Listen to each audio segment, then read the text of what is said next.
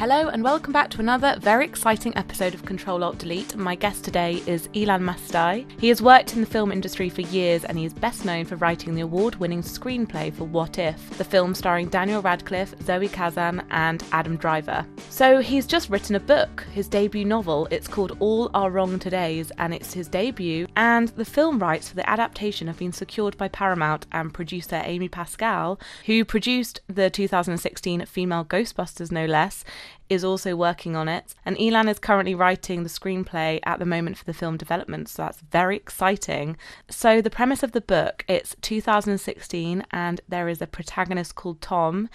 Technology has sort of solved all of humanity's problems. There's no war, no poverty, but unfortunately, Tom is still not happy and he's lost the girl of his dreams and he has a broken heart.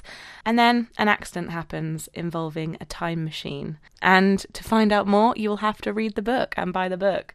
I really enjoyed this chat. It's really interesting for me to learn more about the film industry, what goes into writing screenplays, how to use the craft of writing in different ways from novels to films. We recorded this one at Penguin, so thank you to Penguin Random House for giving us a lovely room with a lovely view of London, whilst we chatted about all things books and creativity, getting into the industry and staying inspired. Here it is.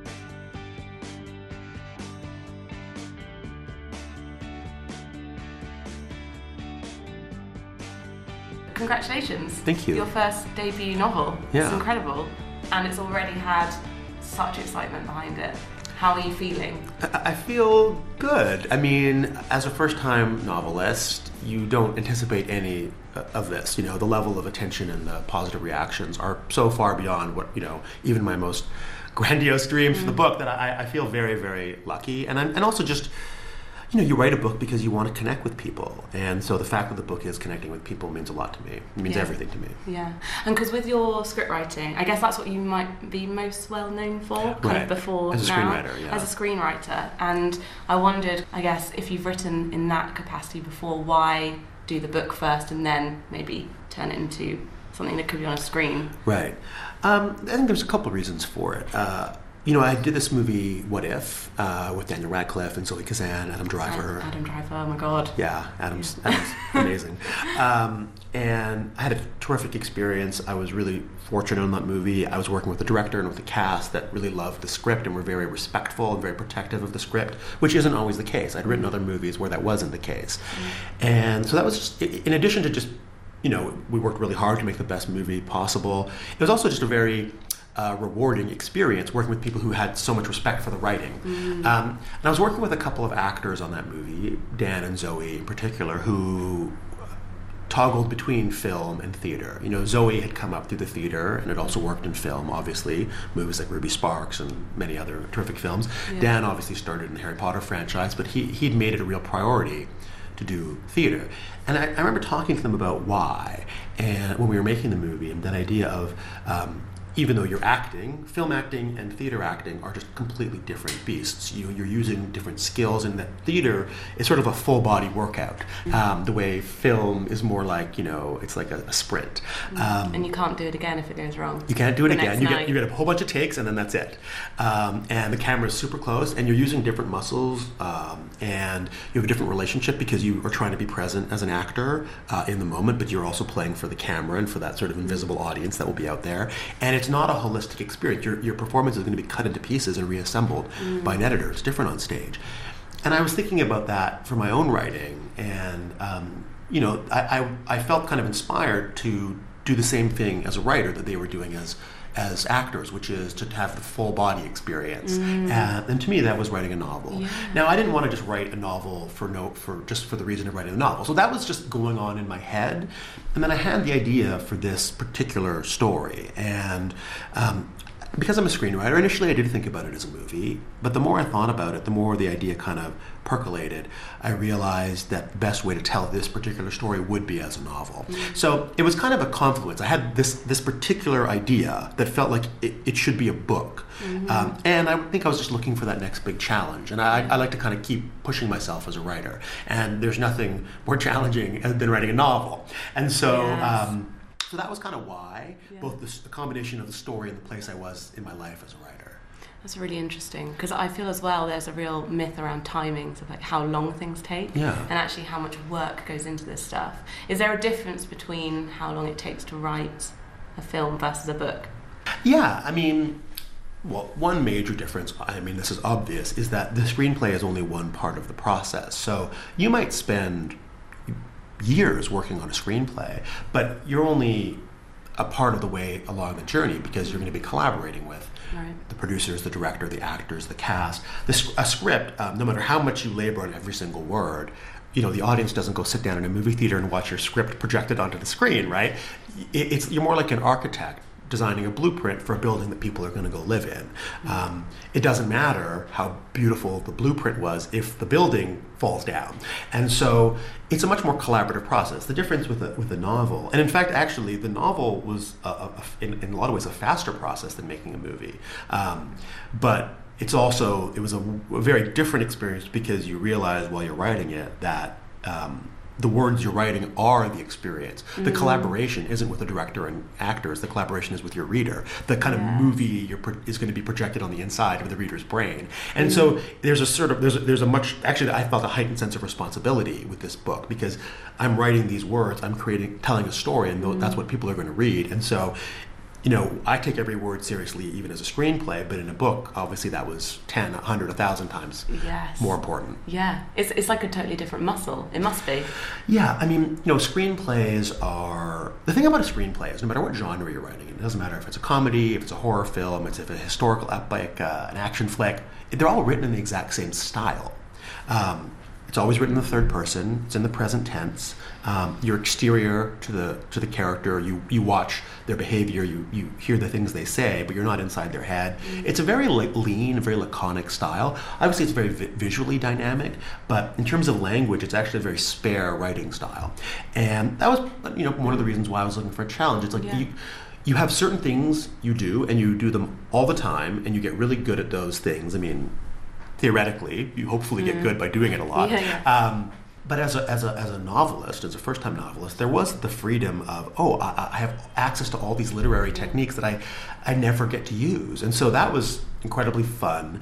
And I tried to bring that sort of sense of fun and energy and playfulness to the book. At the same time, you still have to show discipline, because just because you're having fun, that doesn't really matter. What matters is that the reader is having fun. And so, although I did really enjoy having access to all these literary techniques, and I kind of, you sort of want to it's like taking a car out onto the road for a test drive. You want to kind of put your pedal to the metal and see how fast you can go. At the same time, that sense of discipline as a writer always rears back, and you go, okay, well, just because you can do something, that doesn't mean you should do it. So, what are the literary techniques that will make this story the best possible? And I mean, a fundamental, just like a profound difference for writing the novel is I wrote the novel in the first person, right? It's written from the character's perspective, and just that shift from third to first person was very huge. Personal. The way the technique. It's kind of like there's one chapter where you start and you're like, I have to tell you this. It's like quite sort of confessional as well. That's a great word for it, confessional. I thought of that. Yeah, and I wanted a very warm, inviting kind of... There's sort of a casualness to the writing style that's deliberate. I mean, this is a character telling you a story. At the same time, the narrator, Tom, he has his own perspective. He has a sense of what was going on. Now, you as the reader can decide whether he's right or whether you have a different interpretation. But part of that fun is, I wanted it to feel like you're sitting down for a beer with a friend, and he's going to tell you this wild story that he went through. And that's the feel I wanted. Yeah, the premise of it is, I mean, obviously we're not going to do any spoilers on the podcast, but the premise of the story is just... I mean, this is why this book is going to do so well. You have to know what happens. Right.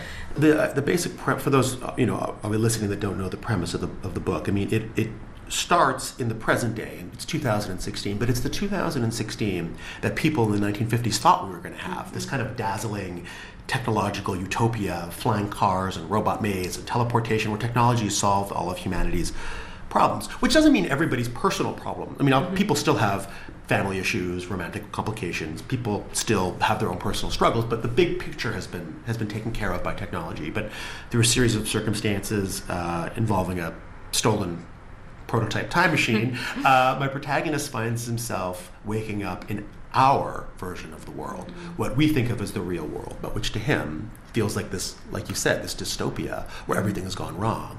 And it's terrifying for him, but at the same time, he's got to figure out what to do. You know, how do you get back to the way the world is supposed to be? Or are the things that you discover in this version of the world, you know, do they make you question exactly what kind of world you want to live in? But yeah, that idea of seeing our world as the dystopia was very appealing to me. Just some of the things we take for granted. I mean, that's the thing. This is a character who takes a lot of things for granted, and the story fundamentally is about somebody who has to stop doing that, is forced to stop taking things for granted and take responsibility. You know? It's very human and relatable that you could think that money or technology or shiny things could solve your problems, but actually it doesn't. You might have something that just really upsets you. It doesn't matter what things you have. Well, we all have the things in our lives that we use to kind of paper over the cracks, you know. And I wanted to tell. I mean, the fact that our phones are like not too far from us right now. I just feel like it's if it got taken away, I don't know what I'd do. Well, you'd survive. I mean, it's like human civilization. We've also got books in the room, so we would be That's fine. true. We're okay, and cupcakes. There's cupcakes in this room, so I think we could. You know, if there was a zombie apocalypse right now, as long as we lock the doors, we would be okay for a while. Oh yeah, I want to be stuck in here or in a bookshop. You know, we'd be fine. I know. Sadly, you guys obviously can't see this, but we're sitting in a room with about 25 copies of, but only of my book. So and the cupcakes are actually themed. Yes. Kind of aesthetic from the book. I know. It's great. Thank you. I didn't bake them myself. I don't. That's not one of my skills. Yeah. I mean, I was interested in interrogating that stuff because I think it's very much of the moment. Yeah, there are a lot of people who woke up after Brexit or Trump or insert any number of, you know, shocking. Imagine how the producers of La La Land feel right now after the big turnover at the Oscars.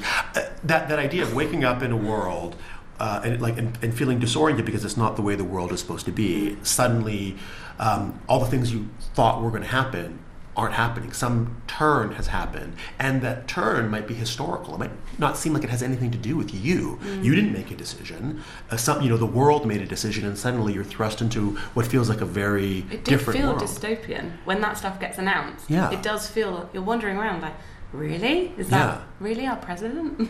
Yeah, and you think, and there's that feeling of, well, number one, what does this have to do with my personal life? And then you realize, well, everything. It colors everything. And so that idea of waking up in a world that's not yours and trying to make sense of it and realizing you don't, all the things that you took for granted, all the rules of society that you believe in are suddenly upside down.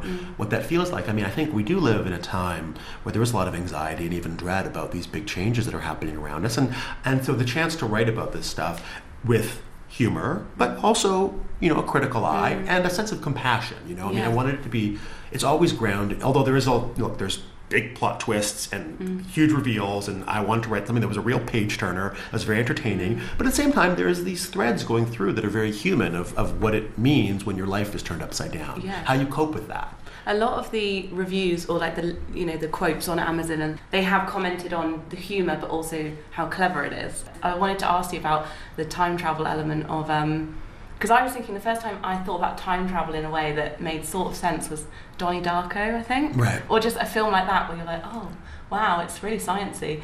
But what influences kind of affected you? You mean other writers? Other writers or other films? Or Absolutely. I mean, I like time travel as a genre, and there's obviously terrific novels and movies that have used it. I mean, Kurt Vonnegut is a really big influence on me as a writer. His book Slaughterhouse-Five was... I feel like that was, reading that, I wasn't like a teenager when I read it for the first time, but it was a really eye-opening book for me. It kind of like changed my perspective in the way that books you read when you're young do. And there's been lots of books over the years and movies. I mean, you know, Eternal Sunshine of the Spotless Mind, although more a movie about memory, is really about time travel, you know, and Primer, I mean, Back to the Future, Looper, there's lots of terrific time travel movies. But I always had this pet peeve about time travel, and one of the things I got to do in this book is to explore that, which is that time travel stories, they always act as if you could just open a door to the past and walk through it and you'll be in the exact same place in a different time. But that's like this weird, like, pre-Copernican idea of the Earth. Like, we all know that the Earth is moving.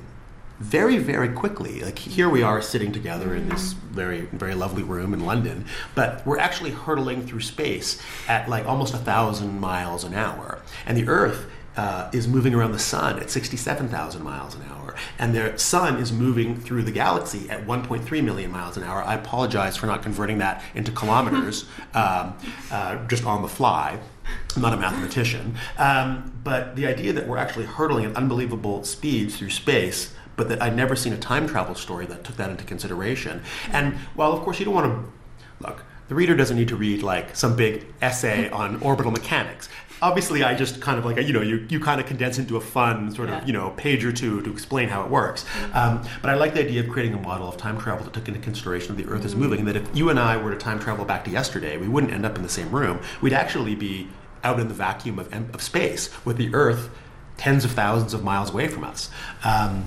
So I like to kind of think about that kind of stuff, because... And also, we can't be the same, can we? Because if we make one tiny decision that's different, the whole world is different. Well, and that's, of course, now you're getting into... Like the butterfly effect, yeah. sliding doors, all well, that that's stuff. the heart of the book, that idea that, we think if we made some... it's a very human thing. Think about time travel, to go back, to get a second chance, to make a different decision. I do it, we all do it, When you have an argument and you really wish you'd said something really clever. Yes. There's a French word for that, which I always loved. It's called like l'esprit de l'escalier.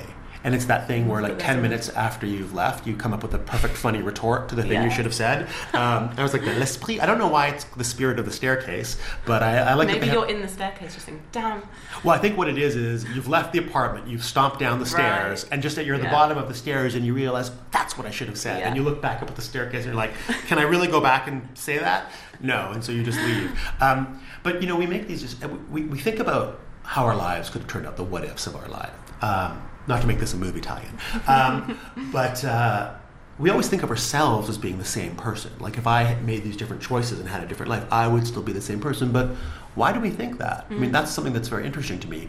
If everything else changed, why would you be the same? We think it's the sort of the human. It's a very natural human ego thing to think that everything, the whole world could change, but I would be the same. Well, no, not necessarily. Right. Even going to a different school, you could be a different person. Your parents could have had different jobs. You could have been raised in a different city. Maybe you're in a different economic class. You have different friends. You choose a different path in terms of your career. Maybe in one version of the world you go to university. Maybe one you don't. All these things. It's fascinating. Yeah, and I like the idea of peeling away. And part of the fun of having not just my main character but other characters in the story, we meet one version of them in one world and very different versions of them in another world. The chance to kind of peel back the layers of these characters and find out who they are underneath. What can you strip away from somebody and have them still be who they are? And at what point do they become a different person?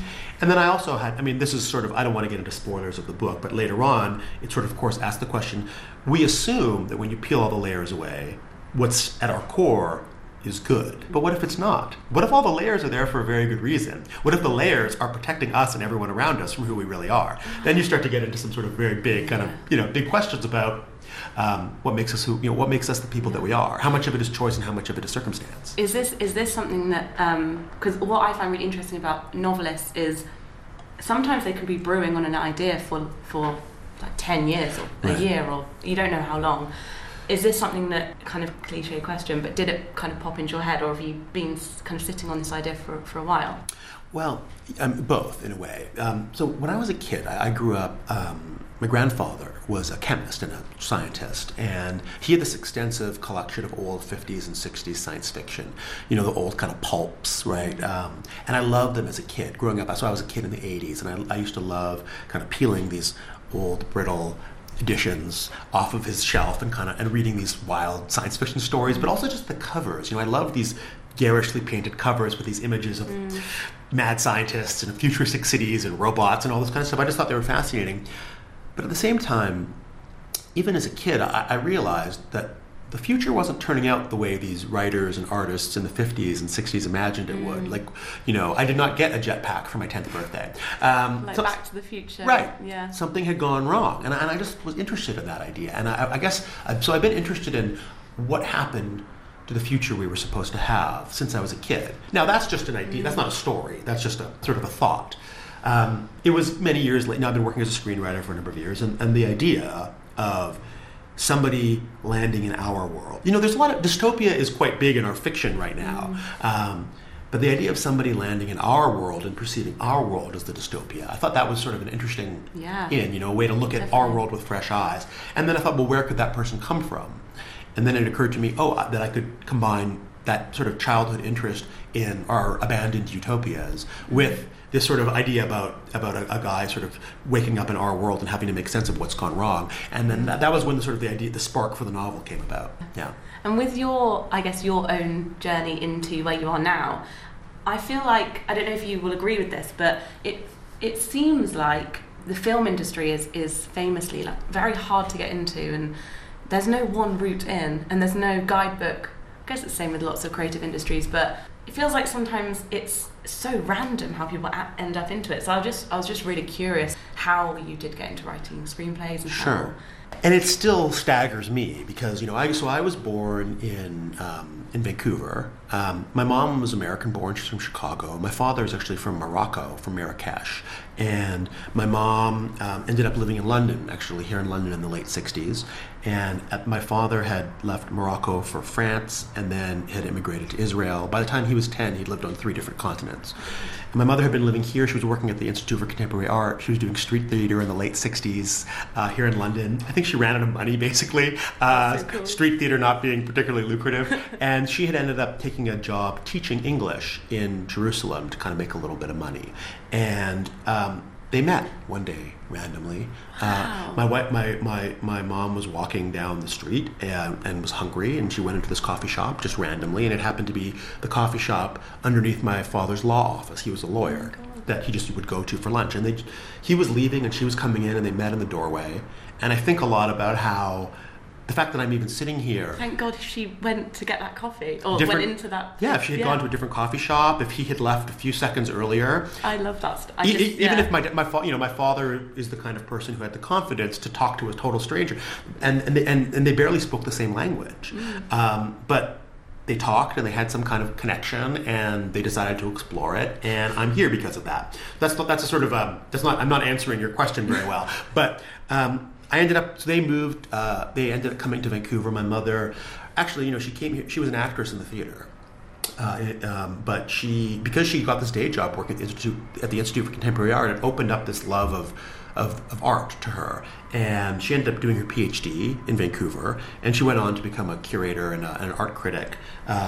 And my father had to completely transform his life because he had been a lawyer in Israel. He arrived in Canada, he only spoke one word of English, hello. I think he had to learn how to say I do for the wedding. And he had to totally reinvent himself. But I grew up in Vancouver where I didn't know anybody in the film industry. And so the idea of growing up to be a screenwriter, let alone a novelist, seemed very, very far away. But like most of these things, it's one step at a time, right? I always tell people, when I think of like breaking into the film industry, or frankly novel writing as well, it's like this hedge maze, and you go in, and every time one person finds their way out, that door closes. Every single person who goes through, it's like some weird idiosyncratic route. Yeah. But I went to university, and I don't want to make the story too long, but I'll try to make it entertaining. So I studied film and English, studied both, and me too. Oh yeah, there you go. And I ran into this woman. So I was still a student. I'd been working at the Toronto Film Festival. I got a job just as somebody's assistant, like getting their dry cleaning and like doing their schedule, nothing particularly fancy. Although it did introduce me to a lot of people, and I met a lot of people in the film business, which was terrific when you're a student and trying to figure it out. Yeah. Realizing that, these filmmakers that you revere, I wasn't doing anything fancy. I was like, as I said, I was making people's restaurant reservations and things like that. But you meet these filmmakers who you revere, and they're just people, right? They're just people. They may do amazing work, but you can just have a conversation with them. And that was really important for me because I think I kind of idolized those creative people and realizing, no, they're just people like me. They're they have figured something out, obviously, that I have to, but it just makes it more believable. It makes it more real, like you could do it too. And as I ran into this woman who I'd gone to university with, and she'd gotten a job as an assistant to a producer. Just like me, she was an assistant. She wasn't doing anything particularly fancy. And we were talking, and she had seen some of my short films and read some of my that I'd done in film school, and she'd liked them, and she was talking. We were talking about what we wanted to do, and I said, I want to be a writer. Now, when I say I want to be a writer, I had not written anything. Okay, I wanted to be a writer in theory. The actual writing part hadn't happened yet. And so that's one of the things I learned is like if you want to be a writer, it just would be a good idea to write things, at least finish them. I'd started a lot of things, I just hadn't finished them, and that's such a hard thing to do, right? But she said, and this is just one of those things in life. It was an opportunity. She said, I could get you a meeting with my boss. We just did this kids movie. It did really well. They're looking at hiring a writer for the sequel. You're not going to get hired. Like, there's no chance you're going to get hired, but I could get you a meeting. And I was like, a meeting? That's so far beyond what my actual plans were. Because my plan was like, well, I need to get a job. Like, I'm either going to work as a barista or a bartender. So a meeting with a producer, that's great. So I took the meeting, and I have to say, I was still a student. I don't know if something was like lost in translation. Like, I think the producer thought if I was in the room with him, I must know what I'm doing. Because nobody asked to read any of my writing. And he sat there and put his feet up on his desk, and he told me what he thinks the sequel to his kids' movie should be about. And because I was told before the meeting there was no chance I was going to be hired, so I basically said, I don't think that's the way you should go. And he's like, oh, and I was like, this is what I think your sequel should be about. And I pitched him just in the room, off the top of my head, an idea for a sequel, and he liked it. He's like, I'm going to think about this. This is like, there's some really good ideas there. And I was like, well, that's the end of this story. They're going to just, even if they do take my ideas, they'll hire a real writer. But the next day, which was actually my birthday, I got a call, and they offered me like $1,000 to take what I'd said in the meeting and write it down and then into an outline. And I was like, okay. So I did that. They liked the pages, and they hired me to write a first draft of the screenplay.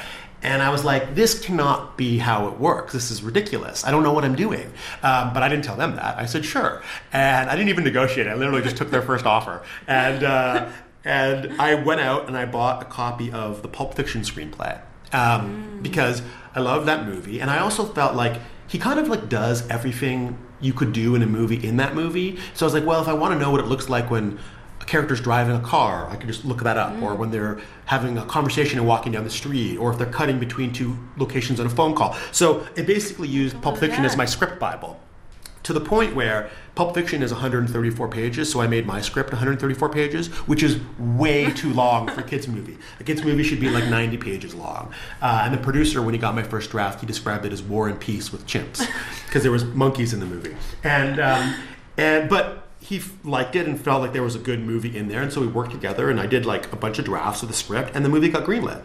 And it was crazy. But there's something to be said for just kind of doing it. Yeah. And just teaching yourself with things that you know and love. Yeah. And reference points that you understand yourself. Yeah, and that was the thing. I had felt like and I guess this is why I probably keep coming back to these sort of stories. Like, I felt like I'd woken up in this other reality where I'm a screenwriter and I'm being paid to write, and people are like taking my ideas seriously when I don't know what I'm doing. But you fake it till you make it. I talk about this in the book. There's at one point one of the characters says, everybody's winging it. That's the secret of life. Yeah. Everybody's making it up as they go along, and the only thing you have is experience. What separates you from the people who you feel like they know what they're doing is that they have experience. They've done it before. And so they look confident. Yeah. But everybody's basically making it up as they go along. And so I had that as a very early lesson. That movie got greenlit. It got made. It made money. And suddenly I had a screenwriting career. Now, look, obviously, when I got hired, if the work that I was doing was bad, I would have been fired. In fact, I kept assuming I would be fired. So obviously, there was something in my writing that they were responding to. At the same time, it was a real, I had an opportunity. It was total luck, but I just kind of went for it. Yeah. And that was the lesson I took in life, that when you get an opportunity, it doesn't matter if you feel ill-prepared, you just go for it. They will tell you if you're doing a bad job. Don't limit yourself. Because it's very easy to create these obstacles in your life where you say, I can't do that, it's too much, no one's going to take me seriously, I don't have what it takes. those are personal obstacles. But I tend to be. I learned that very young. It was a lucky lesson to learn, which is that the world will tell you if you're not good enough. You don't need to tell the world that. Just do your thing, do the best you can, work as hard as you can, and just if you don't have the confidence, just fake it. Yeah. God, that's such good advice. Which of course doesn't mean like you shouldn't have high standards and work really hard and make it the best you can. Yeah. But no, that idea of I'm going to externalize judgment was a big early lesson for me, because up until that point, like I said, like I wanted to be a writer, but I never finished things because when you finish it, then you know if what it is, right? Yeah. Until you finish something, you can't send somebody a half-finished thing. So as long as you never finish anything, you never get judged, right? But that was the being forced into that situation. Well, not forced, but kind of being thrust into the situation. That's what it taught me, and it was a really important lesson for me. Even writing this novel, when I wrote this novel, look, I'm coming at it from a different perspective than a lot of first-time novelists because I had a career as a screenwriter. Things have gone well for me. I've had 5 movies made. I've won some awards, all that sort of stuff. So it's like I was already a working writer. But I'd never written a novel before. I didn't have a book deal. I didn't have an agent. Nobody was asking me to write a book. But I sort of went into it with the same perspective, which is this is something I feel like is important for me to do. Not important for the world, for me.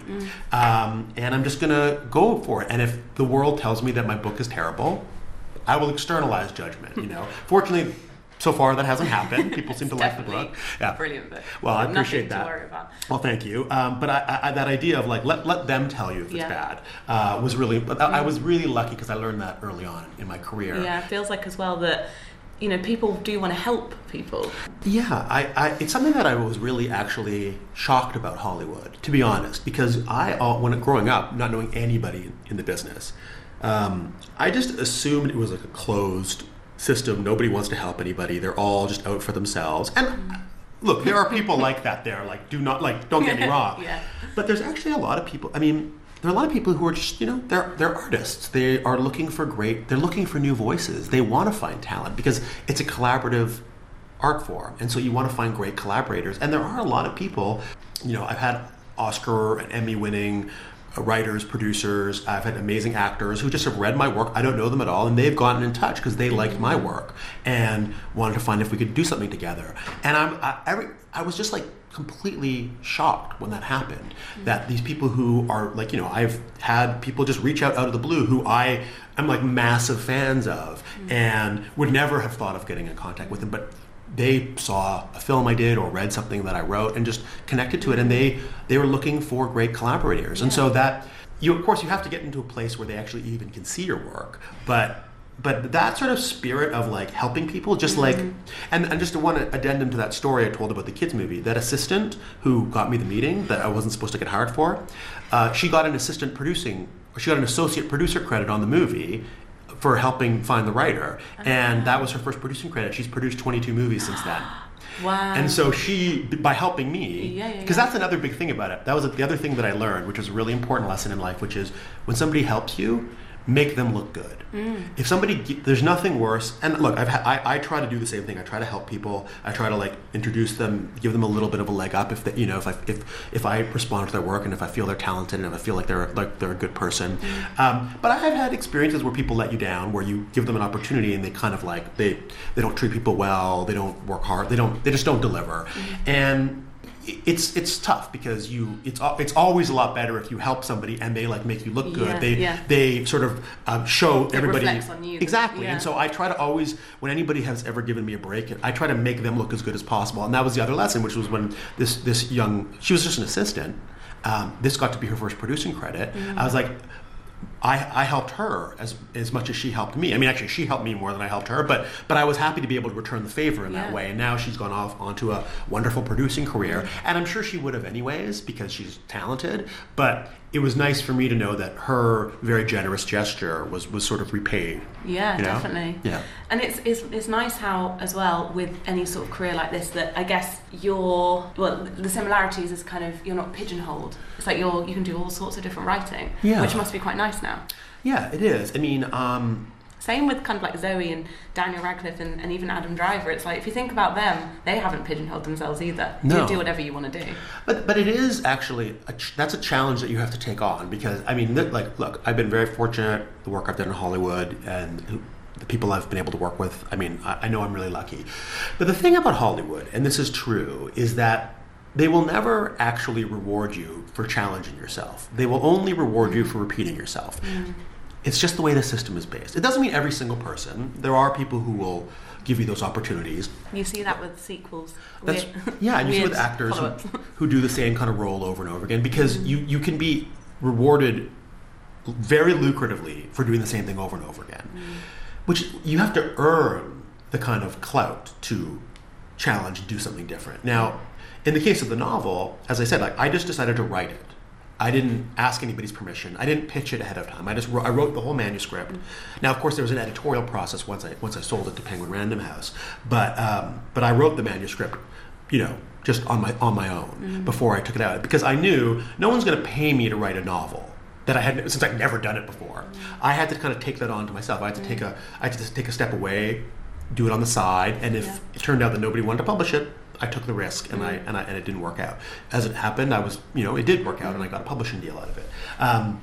But which is all to say that when folks like Dan and Zoe and Adam, who have these multifaceted careers, they have them because they know that they don't want to be pigeonholed. They're actors, but they're artists. They want to keep challenging themselves. They want to keep pushing themselves instead of doing just endless franchise movies, although there's absolutely nothing wrong with those.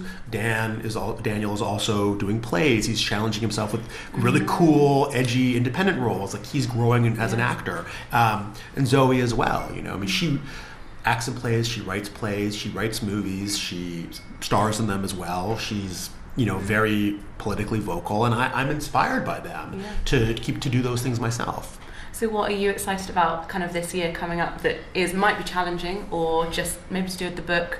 For me? For you, yeah. I feel like we're at the beginning of the year still, but we're we're in March. Yeah. But is there anything you're looking forward to? No, so one of the things that's happened is we sold the movie rights to the book, and so Paramount bought the movie rights. And it's Amy Pascal, is producing it. So I'm in the process.